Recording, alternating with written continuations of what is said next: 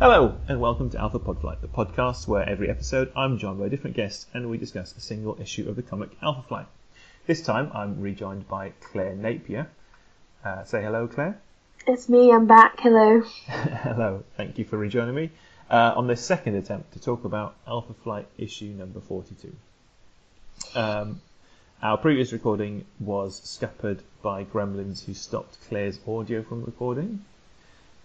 This time we're scuppered by gremlins who have hidden my copy of issue 42 somewhere. So I'll be going by memory and Claire will be dealing solely in accurate statements about the comic which is remembered.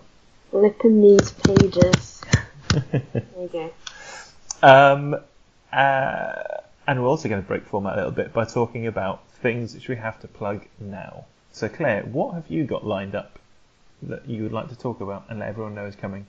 Well, Bun and Tea. Bun and Tea is coming, I promise. We had a delay. It was my fault. Bun and Tea is a story comics magazine, in the mode of the old British weeklies, except it's monthly. I've got 12 cartoonists or cartoonist teams working on their own 6-chapter stories. They're finished in 6. Very short chapters, 6 pages right down to 1 page. So you can read the whole thing if you've got enough time, or you can just read one chapter. And wherever you are, whatever you're doing, you'll feel like you've been told a really good story. They're brilliant works. I'm really excited to get them out there. Good. And I heard you when you were talking to a podcast. It was the one with Al on it, and I can't remember who it was you were talking to. But yeah, so there's a lot more detail about it on there. It was really interesting to listen to. I now that you've put me on the spot, I can't remember either, which is just dreadful. But Matt, I'm sorry. Multiversity? Yeah. Yes, I think. God. Okay. If it wasn't Multiversity, then what I'll do is I'll edit in a really awkward, I'll put the name of it over Perfect. the top. Okay. Shame. So what I've got coming up next month, which is July, from the 4th to the 8th, is the next Youngblood Initiative showcase. So the theme is the Infinite Wheel of Time. They may have changed it to the Eternal Wheel of Time because I think there's a popular fantasy novel series called the Infinite Wheel of Time. I think it's just called the Wheel of Time. Okay. I've seen both used. The poster says Infinite Wheel of Time. It's from the 4th to the 8th of July in 6 Queen's Parade, which is in Warm Lane, NW2 5HT. I've not been there yet, but I've been and reliably informed it's a lovely place. There's a private view on the 4th of July, which is a Thursday. Then a live art in the evening on the 6th, where there'll be performances, and then there's lectures on the 7th.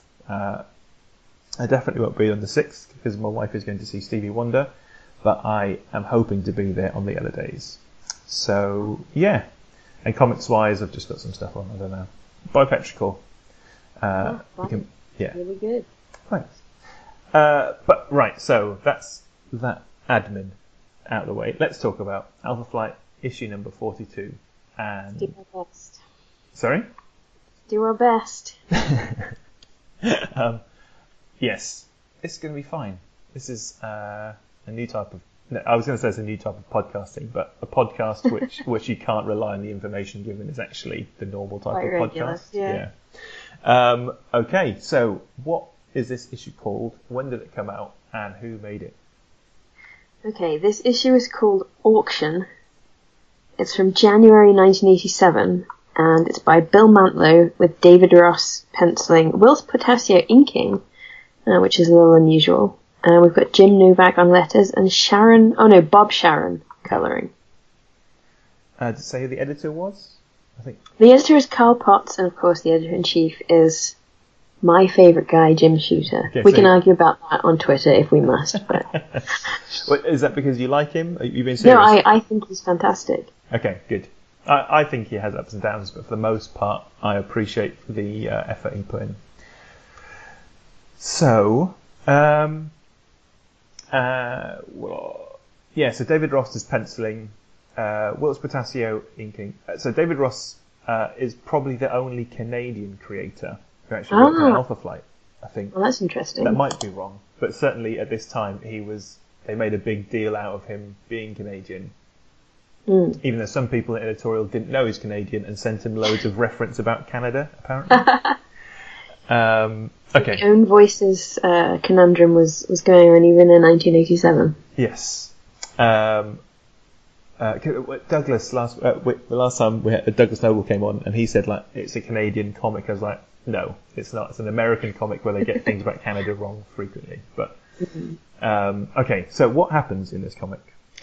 Well, this comic is about the purple. Well, I don't know if she's called the Purple Girl, but it's about a purple girl who is the daughter of the Purple Man, who's quite famous now because he was the villain in Jessica Jones. Yeah. And he begat this daughter on a lady who we'll talk about later. She turns up. The first page is a single panel, big one, where everyone is well. Some people are just kind of standing there, but Aurora, Northstar's sister, are they twins? Yes. Yeah. Okay. She's very cross because the Purple Girl has turned her brother Northstar, Aurora's brother, not the Purple Girl's brother, into a purple zombie.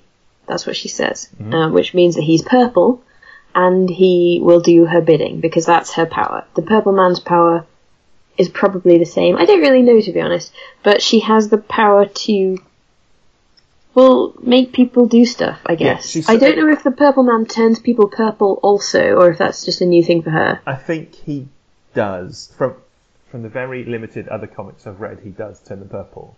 And he hypnotizes through scent. So he's got some sort of, if they can smell him. Pheromones. Something like that, yeah. Okay. Well, she's got that too, and she's used it on Northstar because apparently she has a crush on him, and she got upset from suddenly turning purple. And did a bad powers thing because she's a teenager. Yeah. And it begins with Aurora's very cross about this, and she says, "My brother Northstar has been turned." I guess she's got a French accent. Has been turned into a purple zombie, and all you can say is, "I didn't mean it." And then everyone else is like, "Calm down, you're frightening her." And then other people are like, "Yeah, but she's done this." And that, and then someone's on her side and someone's not on her side. You know, it's the general, we've got a lot of characters, we've got to kind of fan out all the options here. Yeah. Give everyone something to say. Yeah. Yeah. And it turns out that you can break the purple spell by dunking people in water, I guess, because she's like, okay, I'll let him go. So she tells him to go and, Northstar, go soak your head, she says. And he just dives entirely bodily into the indoor pool that I guess they have, which is pretty fancy. And then he's fine. So, because she's done this bad thing, everyone's like, is she bad? Is she good? Should we train her? And then, this one guy, what's his name?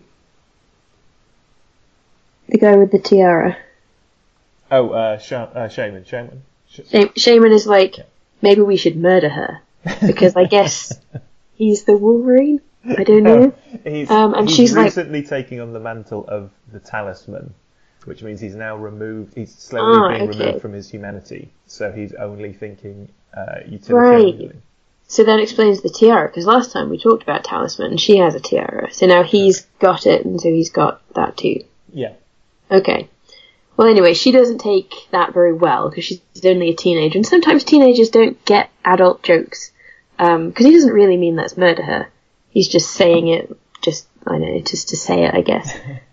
So she runs away and goes on a spree, a purple spree, kind of kidnaps the one nice member he just seems like just a normal guy. Mr. Jeffries. Mr. Jeffries. He's just a normal man and he thinks she has spunk, so she's like, okay, I like you, I'm going to turn you purple and make you help me.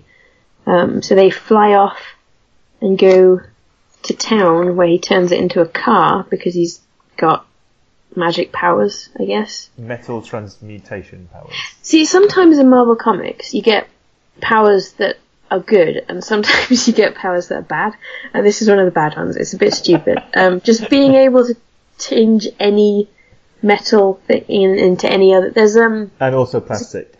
there's an X-Men character, well, like a spin-off X-Men character from X Factor, although actually from a spin-off of X Factor called the X-Terminators. Okay. That was during Inferno, so like 2 years later than this. He's called Taki. He's got the same power basically, and it's a bit rubbish there, and it's a bit rubbish here, because if you can just, it's so extreme, it's so imaginary, it's so, like, it's on the level of a wizard did it. It's too much. Yeah. Something like Wolverine, he's got claws, he's got metal, like, those make sense, you know, they're not scientifically real or whatever, but they're simple enough that they both work as a psychological metaphor and a practical, something that you can intuit some rules about. Yeah. You can't really intuit any rules about this. It's just, oh, fucking done it, okay.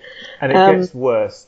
So he was introduced by John Byrne. He was a very, like, he's a straight down the line character. Before he, like, accidentally joined Alpha Flight, he was just digging ditches somewhere because he didn't want to use his mutant powers.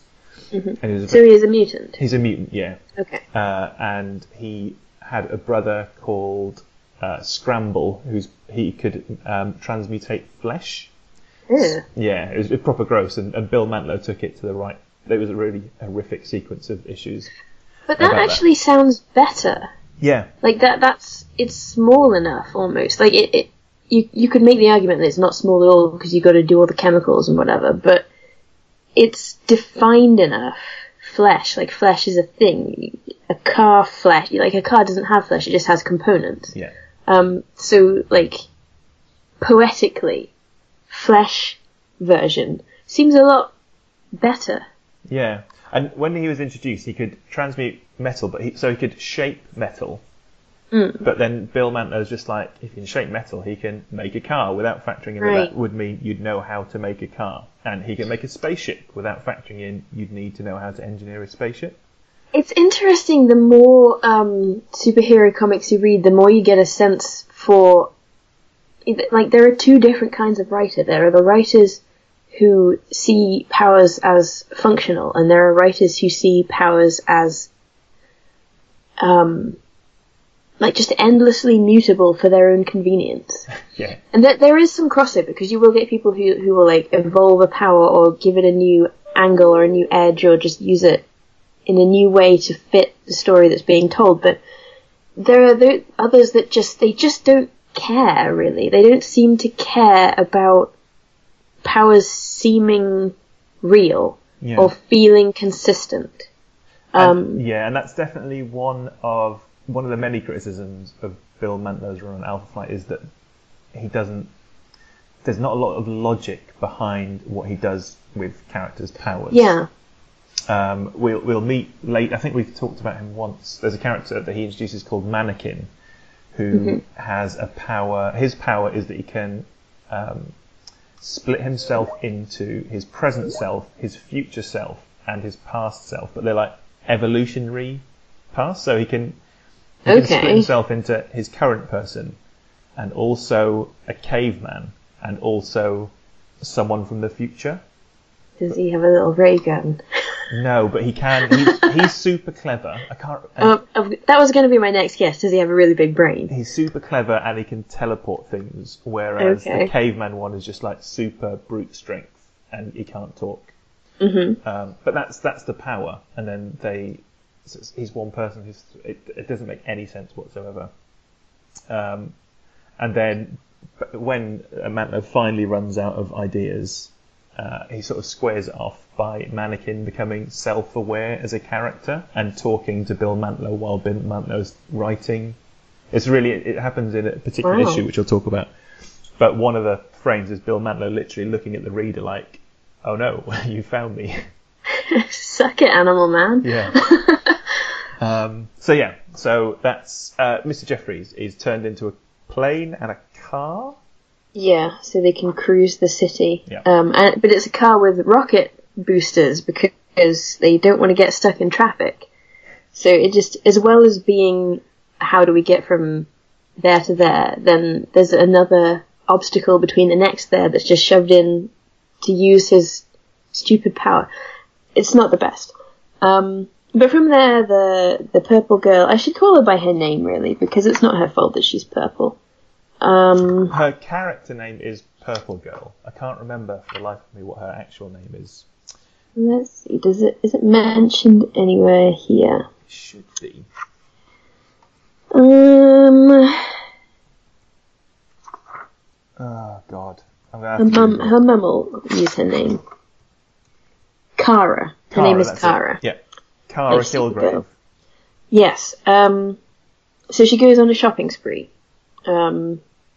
Which is one of those things where you kind of split the baby. Because when you have a man writing a teenage girl character and he has a go on a shopping spree, it doesn't necessarily feel like he's doing that because he respects the personhood of a teenage girl. It sometimes feels kind of like he's doing that because girls be shopping. And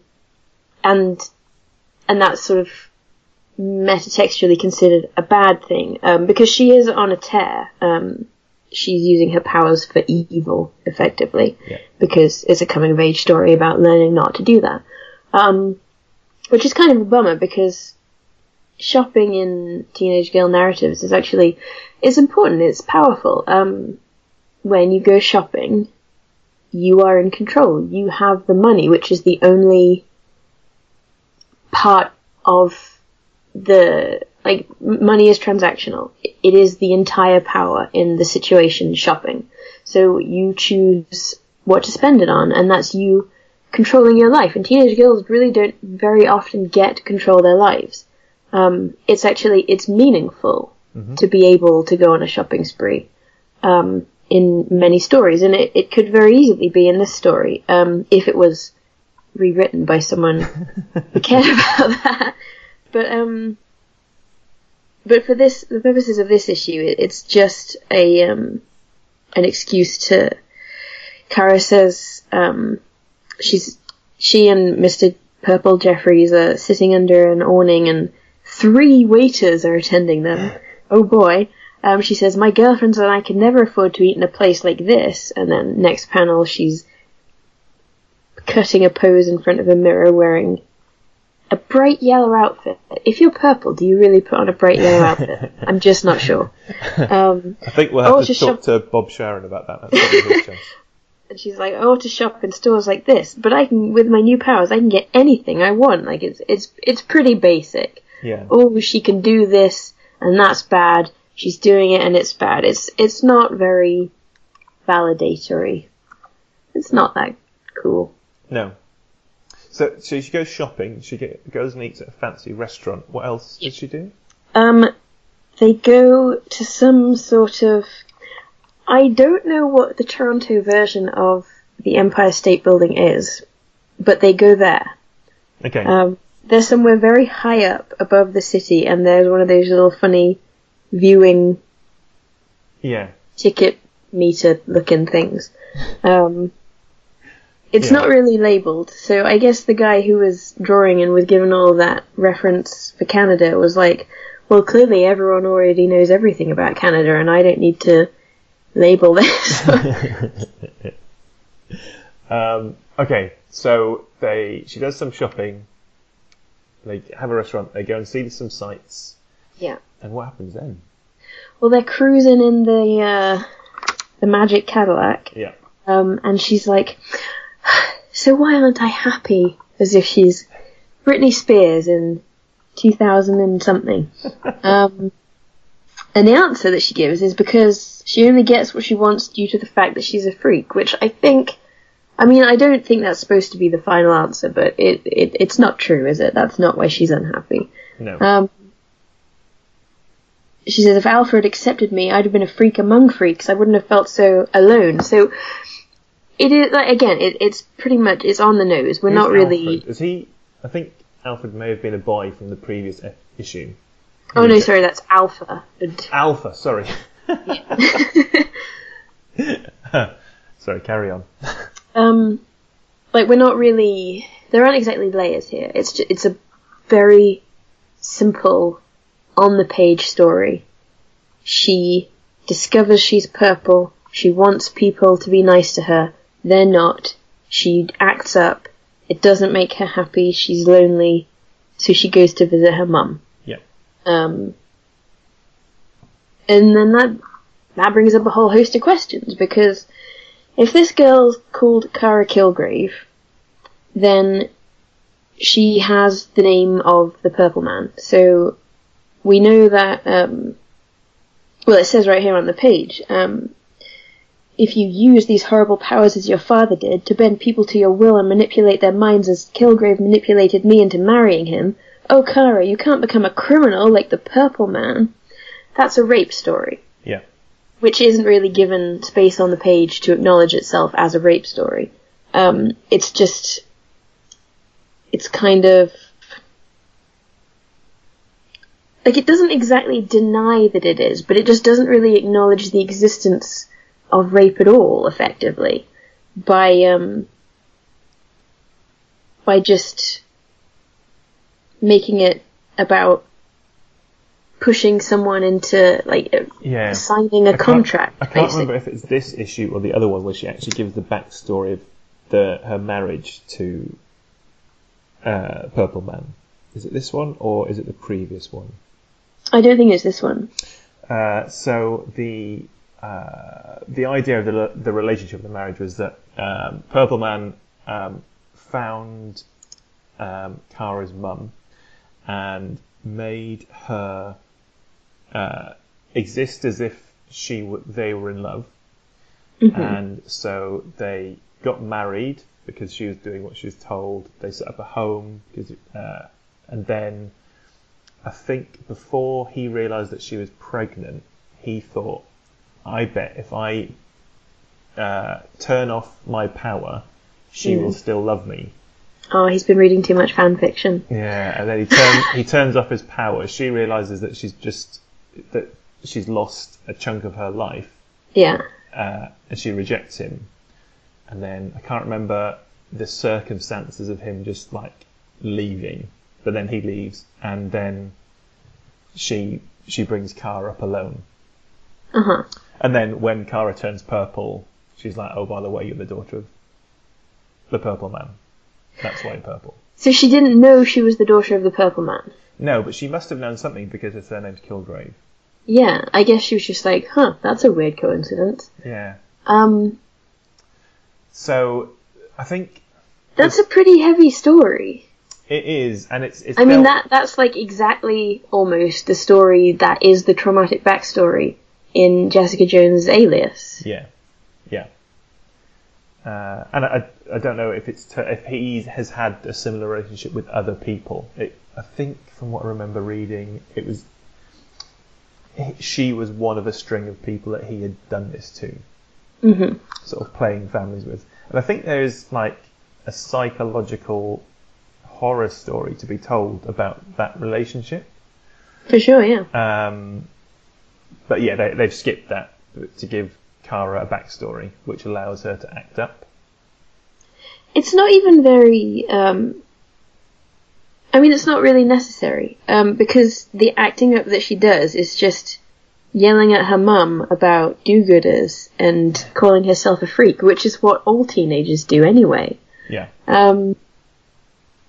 She could just as easily have been trying to think of a colour that's not already really common.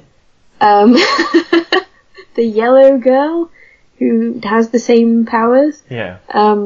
And it's just a coincidence, like, yeah. Can't believe I've got this weird power and it makes me upset. They did, a very similar version of, in New X-Men Academy X. I mean, of course they'll do these teen stories over and over again, but, Laurie, I think her name was, Wallflower is her code name, I think. Her dad was, I can't remember who, but someone with basically the same powers, a pheromones thing. Okay. She wasn't purple, she was just a blonde.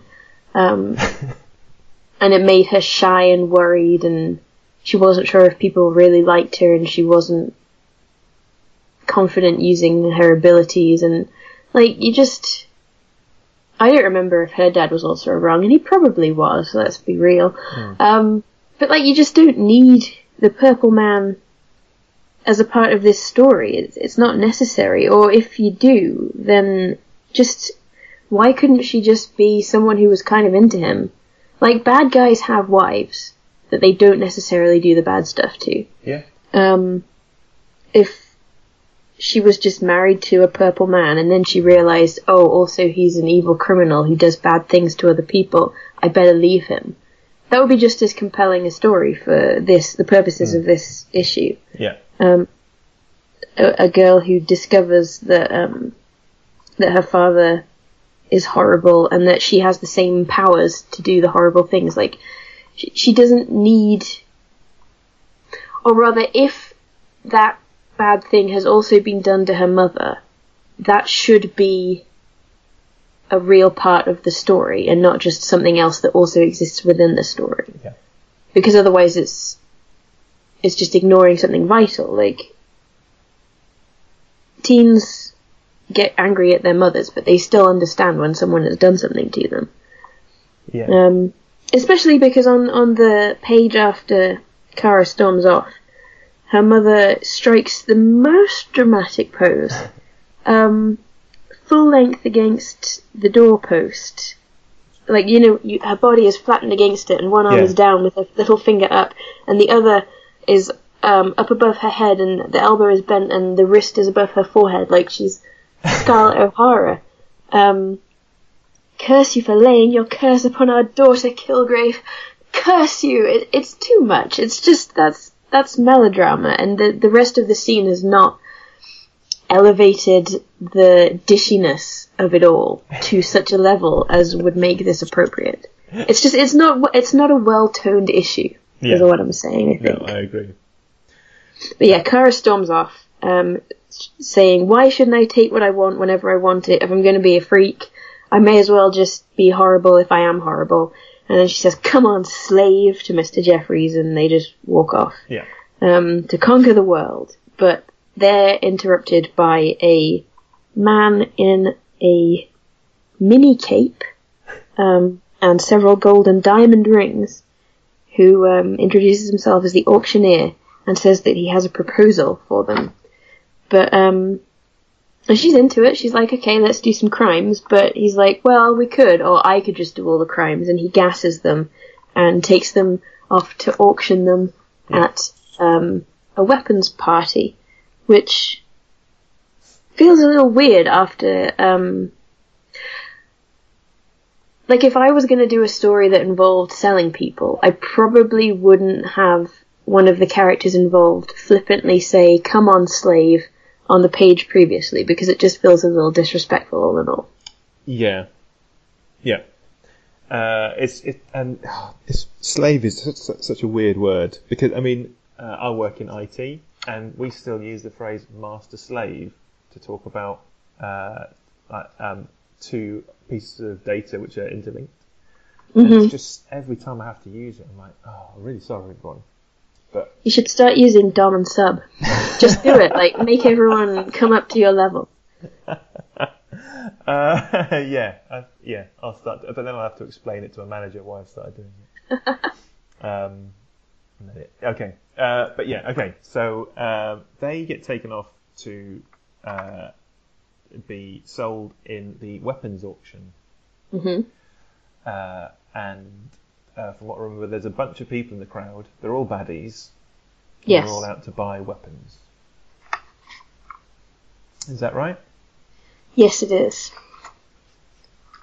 There they are. They appear to be, an array of ethnic caricatures. Yeah. I think some of them are in some army spares. uniforms as well. Yeah, there's an Asian general, I think. Classic. Yep. There's a guy who I think may have been miscoloured. Like maybe the colourist didn't quite understand the intention of the design. But as is, he looks like a beatnik. There's a guy at the back with the sort of turbanish outfit. And then there's just a lady with a pearl earring and sexy hair. Okay. So they're like, we can't buy people, but then they're like, well, why not?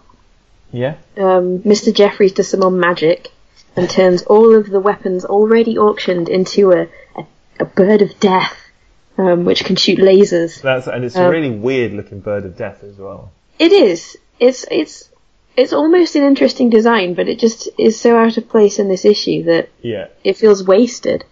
Especially since you see all of the components of the other weapons whirling into the air, and then the next panel is just this perfectly finished, futuristic, mobile-looking Deathbird. Not to be confused with the Shia Empress Pretender Deathbird. That's separate. And it attacks everyone, but everyone's like, wow, Mr. Jeffries is actually really useful, I'm going to bid on him. What's distracting me is that Mr. Jeffries' sweater is disgusting. It has 2 necklines. It has like a regular knitted crew neck, and then it also has a V-neck collar, like on the same jumper. It's horrible. Okay. And it's all coloured red. Like it's not detailing. It's just very strange choice. Yeah, he doesn't have the best fashion sense as a character. Whether that or not that's because of the people drawing him, I'm not sure. I think it probably is. There are quite a few sweaters in this issue. I mean, sweaters are very easy to draw because it's just you just put a ring around the neck and then it looks like a jumper. Yeah, well, not this guy. I can't. There's some sort of mechanism whereby Kara is still controlling Mr. Jeffries despite being in a bubble. Is that right? Is she in a bubble yet, or did she get in a bubble after? No, she is controlling Mr. Jeffries, and she is controlled by drugs. Okay. She can think, but can't fight the auctioneer's drugs. Which, again, like, that's just, dodgy. What drugs? Yeah. It's a bit lazy, like, the powers can do anything thing. Yeah. Couldn't she be afraid of his gun or something? Anyway, yeah, she decides that, being sold as a weapon isn't good. Nope. So she decides to, rebel. But before she can really, Alpha Flight turns up because they've been looking for their guy. Yep. And also feeling slightly guilty about making Kara think they were going to murder her. So yeah, Alpha Flight are coming, but Kara is saying that she won't obey the drugs anymore, and the auctioneer is like, you defy me and resist my drugs? And he doesn't like that, so he uses his magic cane to shoot a bubble at her. That's right, yeah. He says, I was prepared for the possibility that your unique powers might allow you to develop immunities to psychotropic drugs. Again, it would be just simpler and more sensible if he threatened her with a gun and eventually she just decided she wasn't afraid of a gun. Yes. It's a smaller concept, and for this purpose that makes it better. I'm surprised that they haven't gone for an explosive neck collar. Yeah. I guess would they be don't have those the in Canada. Standard. Yeah, probably not. But, so Kara's like, let me out because this is a bubble and I'll suffocate. And he says, hardly, the plexi wrap allows air in, but prevents your pheromonic power from flowing out. So, this cane bubble seems to be the most considered aspect of this comic. He's really gone to the trouble of thinking, how would this work? And what would the fabric be called? Yeah. It's silly. And it allows, I must say. It allows air in, but not gas out. Yes. So I guess it will just get bigger and bigger over time. And then, Kara turns out to be claustrophobic. But that doesn't really come to anything, unlike the claustrophobia of Storm. of the X-Men. Yes, well, it's treated. Step it up, lads. Yeah. Yeah. She's just like, I'm in a bubble, and I guess that Mr. Jeffries is fine now because being in a bubble has stopped her pheromones from reaching him. Yes. Which doesn't really go with Northstar had to jump in a pool. Like, it just doesn't... I don't immediately think, yes, right, this all fits together. Yeah. No. Because it's getting not your a head big wet deal, isn't the same as not being able to smell things anymore. Yeah. Yeah. So he's free and they're all fighting and Alpha Flight comes and Northstar saves Kara's mum and she's like, wow, my daughter's room is full of your posters, and he doesn't care because he's mad at her because of the purple thing, but she's like, oh, he came to save me, maybe he cares a bit. Of course he doesn't. There's a fight, blah blah. Kara wishes she could bust out of her bubble so she could tell the auctioneer to drop dead, but as she yells drop dead intentionally at him, the what was it called? Plexi wrap? Yeah. Something like that. It's caught on a nail and it's ripped, and now her pheromones can get out, so he goes purple and drops dead.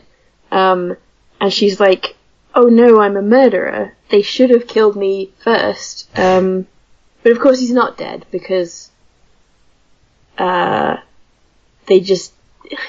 See, in a lot of stories, he would be dead because if you die in the game, you die for real and all that, you know? Like psychosomatic reactions. Yeah. There are tons of times when people have died of fright in Marvel, probably in Alpha Flight, but not this time because it's important for teens to not kill people by accident, so they can learn a good lesson without actually having done anything. Yeah. So everything's fine. Yeah. So he is dead enough. His brain thinks he's dead, so he acts dead. Is that the explanation for it? Something like that. The Purple Girl's powers apparently cannot affect the body's involuntary systems. As soon as you leave, he'll recover. So he's just pretending. Yeah. Because she told him to. Sort of it's like whatever. a dog. It's like play dead. Yeah, a bit like a dog. Yeah. So Kara goes back to Mansion Alpha. Yep. And has to use her powers for good by getting over her claustrophobia enough to help a guy who got a bit in trouble because she made Mr. Jeffries come with her earlier. That's right. Box, isn't Box? Yes. Got the bends. Yes, he did. Yeah. For whatever reason. The bends! The claustrophobia thing, I think, would have been a lot stronger if it had come up a lot earlier. Suddenly being captured and then saying, oh, I'm claustrophobic, but it doesn't really matter at all. Like, she wasn't having a panic response at all. It's very... This may sound... It's just content. This may sound mean-spirited towards teenage girls, but having spoken to many of them as a teenage boy, well, I was a teenage boy, not pretend to be a teenage boy now, that would be weird. Yes, it would. But they often come out with stupid shit like I'm claustrophobic. Well, I mean, she might be claustrophobic. That is true. But but that's not a very good story. No. Like, someone's saying, oh, I'm claustrophobic, but then they're not actually claustrophobic, so then they have to get over their claustrophobia to help someone to prove that they're a good person. They don't actually get over anything. They just go into, like, a shower and squirt pheromones at someone. There's no... It's not a good story, is it? There's no basis in the text for my interpretation of that. Just a lot of time spent dealing with invented melodrama. Well, there's not a lot in the text for anything. That's the problem, really. I wanted to enjoy this more than I did. I can without reading it at the time, I can think, oh, that was kind of a fun issue. But when I'm actually reading it, there's more bad stuff than good, really. And I've found that a lot with Bill Mantlow's run, because one of the reasons that I started this podcast was so that I could talk to people about Bill Mantlow's time on Alpha Flight, where because nobody ever talks about it. And when I first read through some of his issues, there was like a velocity to them and just a free think. There's just really exciting comics to read, having read a lot of very considered comics, and there was just an action to them. But then when I've gone back to read them again with like a more critical eye, suddenly like all this stuff's jumping out. You're like, oh no, that's dodgy. Oh, you didn't think that through. And as his run goes on, the flaws present themselves with increasing like ferocity. So by the time, where in his run does this issue come? This is about halfway through. So it gets worse. It gets much worse. Much worse. Okay. In terms of, so the James Hudnall, who took over from him, who had many problems of his own as a writer, there's an interview with him where he's like, Bill had run out of ideas, and every issue was just him desperately trying to get an issue out. So he didn't. So at one point we talked about Mr. Jeffries earlier. He becomes Box. So he takes on the Box robot, and that's his superhero from then on. He's not called Mr. Jeffries anymore. He's called Box. Okay. But his power isn't just to transmute metal. He can change metal into energy. So he can, and that he uses that to turn into a spaceship, and they all go to space for 3 issues for no reason whatsoever. I think you'll find the reason is the X-Men did that a lot. But they don't go to space and meet like interesting civilizations or fight something threatening the universe. What did they do? One issue is like it's a haunted house in space. So I can't remember the exact. It's so in the same way that Alien is a haunted house in space. It's like that. There's some sort of aliens inside Box, and they sort of creep around and beat them up. Okay. But yeah, it's just like there's no interconnectivity between the issues, and then they come back to Earth, and then he's like, oh, I've got this idea which would be really cool. What if the government wanted to? Basically he does civil war first. So he's like, the Canadian government decide that anybody with superpowers has to put their name down in a register. Right. And also Sasquatch turns from Walter into Wanda through a very complicated mechanism we won't go into. But so when she comes back from outer space and tries to claim her wealth from her ex-wife who he invents, she can't because she's legally a woman, not legally a man. And he explores that for quite a while and then just gets taken off the book. They're like, we've had enough of this now. Stop writing, please. But yeah. Right. I think he makes a stab at what if somebody who was a man is now a woman, but it's sort of a lazy stab with a blunt object. Yeah, I mean, just even as you were saying, legally, like, you'd still be legally your originally assigned gender. Yes. Anyway.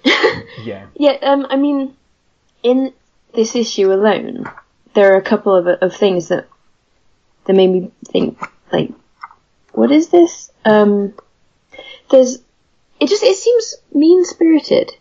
When we recorded the first time, we talked about the difference between John Byrne, and Bill Mantlo as, like, includers.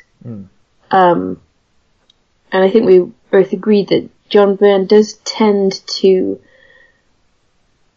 be technically inclusive. He has characters with disabilities and a range of sexualities, and because he's an observational creator. Yeah. Like, he sees what is in the world, and he, as a storyteller, as a creator, he feels a, like, creative necessity of including that as truthful or as accurate or something. Like, and he doesn't feel like a moral includer. He feels like an observational includer. Whereas Bill Mantlo feels more like a sort of mean person. He does come across as mean occasionally. Yeah. For example, in this issue, Box, the Box prior to Mr. Jeffries becoming Box, is a guy called Box, yeah, but it's spelled Box. differently. Yeah. And he is paralysed, I think. He's quadriplegic, yeah. And maybe paralysed from having the bends as well. Oh yeah, the bends.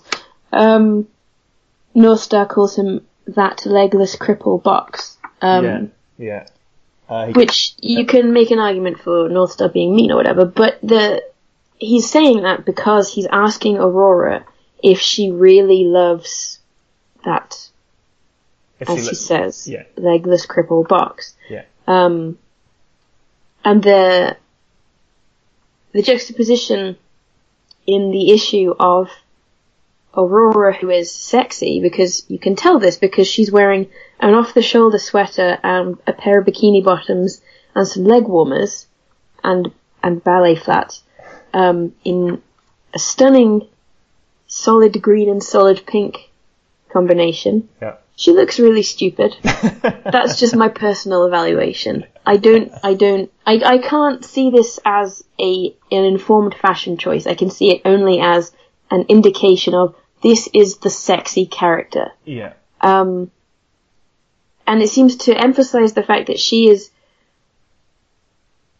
through, like, social judgment terms, she is too hot for this non-hot guy, and his non-hotness is defined in direct relation to his disability. Yeah. And also he's fat, which seems like another direct judgment. Yeah. Like, this person could not get that person, and it's unnatural that maybe she is. And it also seems to be indicting her as, like, a tart. Yeah. Like, she is leading him on for her own purposes, just to... It feels ugly. It's unpleasant to read because I don't really understand what the writer is doing except for enabling and emphasizing recognizable social judgments. Yes. So the relationship between Aurora and Box is complicated, and it is a mean relationship. It's used to portray Aurora, because Aurora has many problems as a character, but it's an awkward relationship that's born out of the fact that Walter Langowski is dead, and that's why she starts a relationship with Box. I don't know who that is. Don't worry, it's okay. But it's so it's a bad relationship. It's very uneven. It's unfair on Box because he is being used. But the way that it's written, you're right, it's mean. So Bill Mantlo, where John Byrne knew that characters had secret histories and could use nuance to hint at those secret histories, Bill Mantlo uses mean words. So, for instance, the secret history of Northstar is that he's gay, and everybody in the comic knows that he's gay. All the characters are aware of it, but rather than things happen to him which suggest he leads a certain lifestyle, people say mean things about him. Like, it's... Well... Yeah. I mean, I wouldn't say that things don't suggest it. I would say that really terrible things suggest a judgmental attitude towards his gayness. Yes. In this issue specifically. Yeah. Because in this issue specifically... Does he cough a lot in this as well? Yes, he coughs, and there's a panel where he bleeds, which is not usual, and it feels very much like, look at Northstar, he's a gay, he's got AIDS. That's exactly what it is does not feel like a supportive AIDS story. It feels like a pointing finger AIDS story, and it's distracting, and it's distressing. It is, 1987, it speaks of horribleness and like a sort of monolithic. Well, homophobia and normalness, normativity, embracing horridness. Yeah. It's kind of a relic to an ugly and uncaring time in that way. I don't know how the story progresses. I don't know if it What North Star if story? if it was kept as an AIDS story, or if it was turned into a metaphor, or if it was turned into something else, or what. But this issue alone is lost.